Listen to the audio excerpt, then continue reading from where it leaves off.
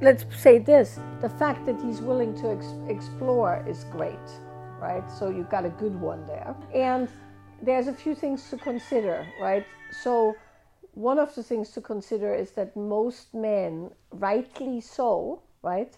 Rightly so as in, it's a good thing that men have become aware that certain behaviors are not appropriate, right? In particularly out there in the world, right? So meaning we've made some strides, not everywhere in the world and all of that, but we've made some strides of, and decent men, of course, understand that you don't manhandle a woman, right? Manhandle means like grabbing her, moving her around, whatever, right? Like you don't do that in public, obviously. You don't do that to your woman without her consent.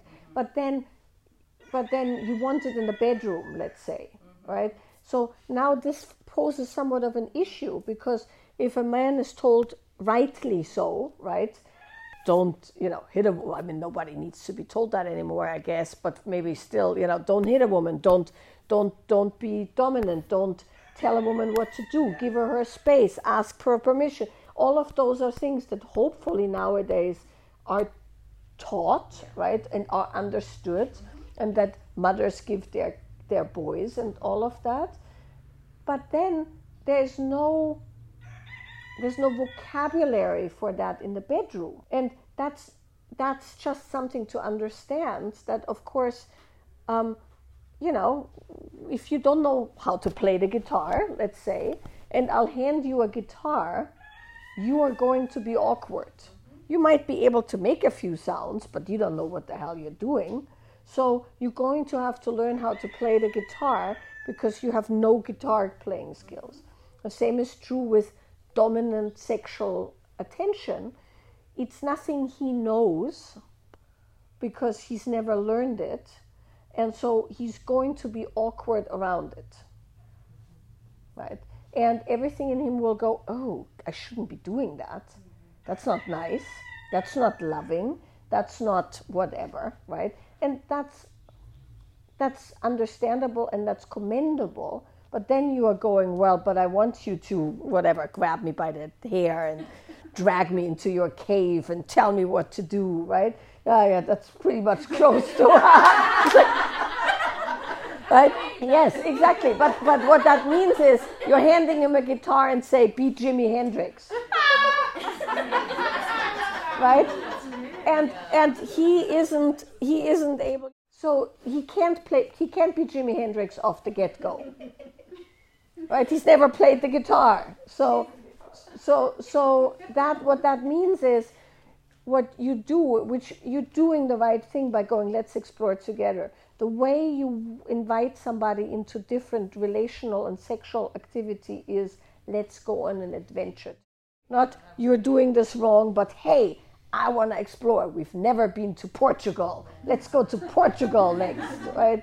You've been to Portugal, you're Spanish, so, but Americans, whatever, right? Like we've never been to Squamish, right? So, which I think is just such a fantastic name for a town, right? Isn't it? Squamish. That's where Anna was from. It's a town in British Columbia, and I just think it's a fun name. So you go, I've never been there, let's go there together. And then, of course, the next thing that happens is, how do we get there? And how do we get there is skill development. You have to go, hey, I want to go there, but I don't know how we get there. We need to learn some skills. And that's the communication, right? And then, well, where does he get the skills? Well, then those skills are not that easy to come by, because what are our options? Porn. The problem with dominance, this is a really horrible thing to say.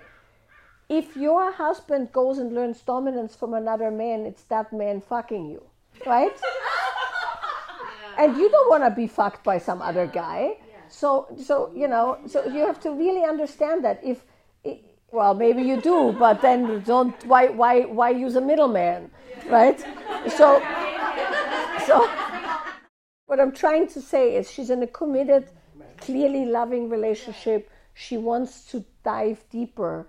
You can't bring other energies in there. You have to experiment within your own thing, right? And that's super important, because these are the things people don't understand, is when you get imprinted by other stuff, you are now having that imprint.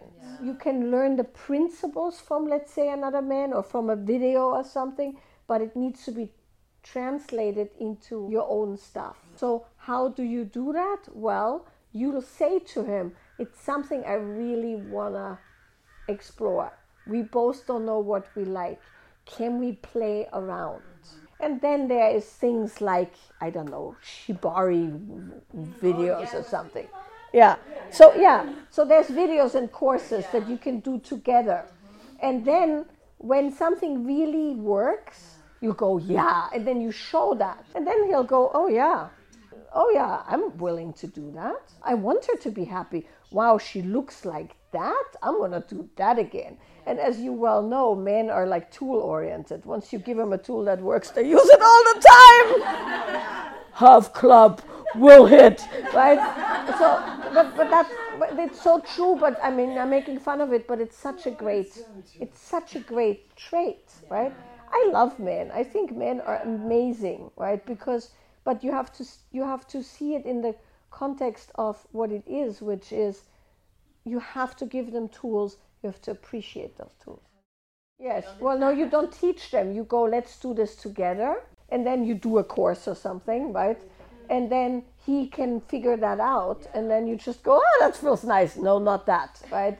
Yeah, you don't want to teach them. You just want to expose both of you to something, and then go yes and no. Obviously, you don't go a little bit further to the left and down, and now do this. You know, that's of course not the way to go. You know, there is people like who teach like skills and stuff, and that's very useful. There is good resources on that level, and I know some people there's good courses.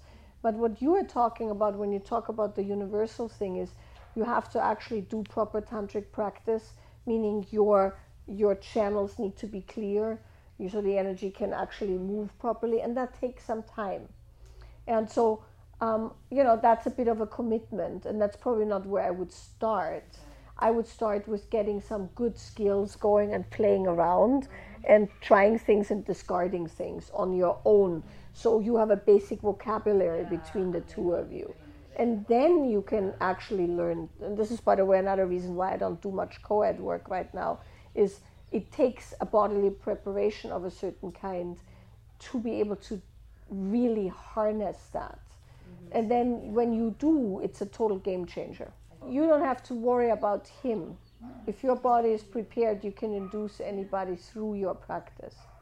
So one of the things to understand is that the things we did this weekend are channel clearing things, right? We are working with contractions and opening them. There's many ways to do that.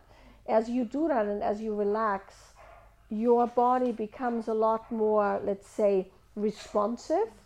And then when that happens, that responsiveness polarizes him into more action, which is also something to tell you, right? Like, it's your responsive body, not your floppy, wet rag body. It's your responsive body. It's not yours to decide when he opens. There is something much bigger at play. And when you are kind of letting that attachment to him being a certain way go, then he can just be who he is. And you'd be surprised how, this is why I'm saying, when you are in a committed relationship, when he sees your joy, that's going to open him. When he sees your excitement, that's going to open him. When he sees you not holding on to kind of control the situation, that's going to open him. So that's what we're going for. And now the other things, what makes a long-term relationship good, you already know because you're in a long-term. So generosity, staying curious, being able to navigate the ups and downs and not get hugely dramatic about stuff changing. Those are all things, and then common values and goals. Those are the markers. Well, I mean, here's a few things to consider, right? And this is not an unusual situation in the context that a lot of people get into a relationship, then they have children, and then after child number 2, there's a real reckoning that happens. This is a common thing. And so the thing that you have to consider here is, do you understand what he wants, and do you understand what he expects? And does he understand what you want, and does he understand what you expect? And sometimes one has to renegotiate a relationship. Because if he got with a go-getter, right, who gets shit done and makes things happen, and he goes, that's the mother of my children, she's going to be able to care for things, and I'm not going to be the only one doing it, and she's as invested as I am, and we're going to go and kick some serious ass, then what you are doing right now makes him go, shit, this is not what I want, right? So he's going to be upset about that. And you are going, well, I'm no longer that person. This is no longer what I want this. But that has never been agreed on. So he's going, what the fuck? Well, yeah, well, that's not surprising, right? That's like he bought himself a Ferrari. One day he comes into the garage and there's like an old Mazda. Right? Exactly. He didn't buy an electric Prius. Now, could he come to the point where he goes, I want to live a more sustainable life and power my car with electricity? You know, yes, he can. But that doesn't just happen. So what I would suggest really is you find a good therapist, you sit down and you go, we need to renegotiate our expectations in relationship. Everything, right? And you go, we need to renegotiate. I'm no longer the person you married. And so we are no longer going to have the same relationship that we had when we started out. So this warrants a conversation so we understand each other. It could be, if you're really lucky, it could be that when you say that, and it's done in the proper forum, not in the form of a fight or anything, right? That he goes, oh wow, I'm actually not that person anymore either. But here's the other thing that you have to be careful of. If you want the life where you're just barefoot with the kids doing nothing, and he now wants the life of being barefoot with the kids nothing, you're going to be starving to death, right? So that's what you have to feel is the renegotiation only you, or is it both of you? And if it's both of you, how does it look? If he expects less of you, how does that affect him? I would venture to guess that what he feels is that by you doing less, he has a higher burden and he's feeling burned out. That's a longer conversation in a therapist's office where you go, I signed up for this, but I'm tired, I can no longer do that. I love you, I want us to renegotiate things. And then if you're lucky, he'll go, you know what, I'm tired too. Let's pare it back. Well, it doesn't matter what's going on here, it's not working, right? You can't think of your masculine and your feminine until you've worked out the basic agreements of your relationship. The reason it's not working is you have a basic mismatch in your life. And when you have a basic mismatch in your life with your chosen partner, you're not going to feel particularly sexual. And it has nothing to do with anything other than it's mismatched. And he's probably feeling like he wants the sex as an affirmation of him doing good. And you are going, well, I'm tired because I'm doing too much. I don't want to have the sex. But that's not what he feels, right? So you have to get back on the same page before you even consider the sexual thing. Right? That's really the thing to consider is a proper series of conversations. Right? So anything you do from the place of it being broken is not going to work the way you want it to work.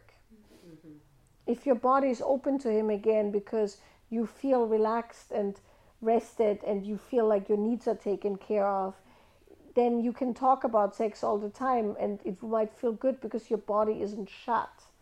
But with your body being shut and tired, of course, you're just going to go more in your head. So the conversation isn't how can we have better sex. The conversation is this a sustainable relationship for both of us? And if it's not, how can we renegotiate and make it such? I do have a toolkit and an entire course that's essentially self-guided on demand, where there's all the questions you need to ask yourself and your partner needs to ask themselves. And then there's an entire course on the different things to do outside of the bedroom. It's called the relationship course. And that's on demand, and you can do it by yourself, and you can have your partner do it by yourself. But also, that's just a starting point. Okay, I'll give you one thing without knowing him. I'll give you one thing to look at. For some people, men and women alike, more often in men than in women, but not always and not nowadays, which is yet another reason why old paradigms no longer apply. It used to be that women's hearts would open first and then they would allow men into their bodies. Right? That's how it used to be when that was kind of the only option, so to speak, right? But that's no longer the only option. Not only are most people much more willing to explore same-sex stuff and other ways of being, but also women nowadays can do the same thing men do, which is spend their early sexual years wildly experimenting. And so when you wildly experiment sexually, you don't open your heart as much because otherwise you'll be fucked all the time. Not in a good way, right? Meaning you're just, this one and that one. And, so you kind of also learn how to compartmentalize sex with love and heart openness with getting it off and, like all of those kind of things. So that's why I'm saying it's no longer just women do this, men do this. But in general, very often how it works in a denser meat body, for whatever reason denser meat body, is that it takes a little bit more pounding, pun intended, to open the heart. So if he's one of those guys where it takes a bit of intensity and a bit of, embodiment for the heart to come alive, then what you're experiencing is essentially the sex is the portal to the opening of the body, and then the open body is the portal to the opening of the heart. When you know that, you can start opening his body in non-sexual ways. Well, when you know that he's built to open his heart only when his body is a bit pounded, maybe sexually, but not only, then you can pound the body a bit without having to be sexual. Well, massages, doing things together that are very physical, or working out weightlifting, or going on a strenuous adventure together, chopping wood. Jamie and I are from the same general orientation.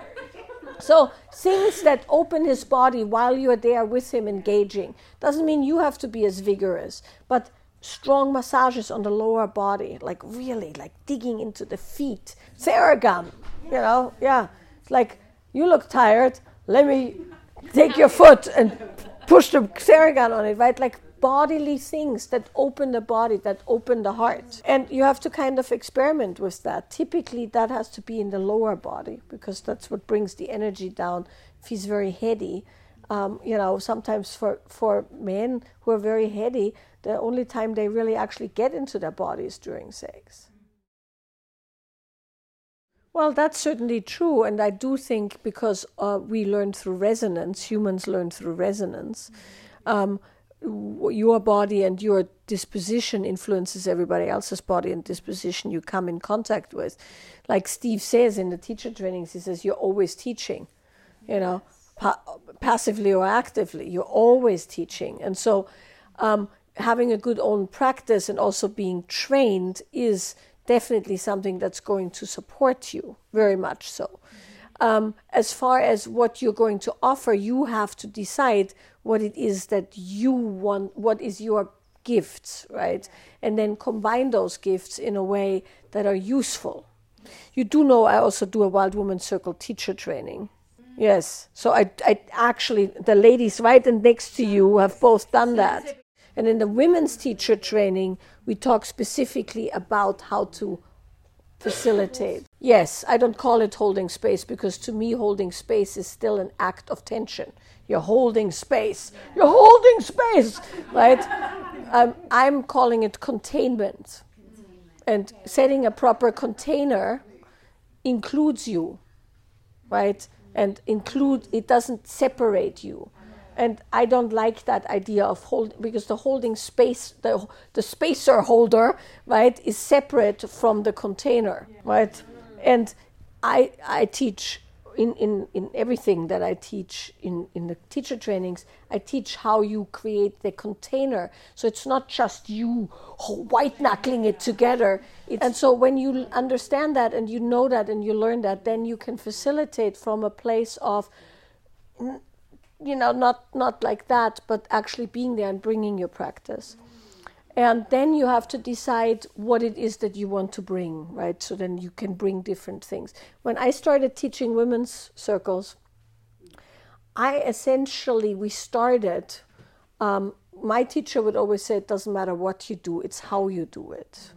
And that was kind of how I started, right? So we just got together, it was 4 of us in my living room, and every time we got together, one person would bring something that they were doing. We did all kinds of shit. I remember once we spent like a whole month or 2 knitting little hats for the NICU at Cedar Sinai for the preemies, or because somebody was really into knitting. And then I learned how to do indigo dye, and whatever. And then we did weird shit as a means of doing something while communing. And then from there, eventually, when it would be my turn to lead, because they all had like 1 or 2 things that they did, and then I went like, well, let me tell you, these are some of the things I do, or these are some of the things my teacher taught me, and then I started developing things. And what is taught nowadays is, the result of many, many, many, many, many years of trying and failing, sometimes spectacularly failing,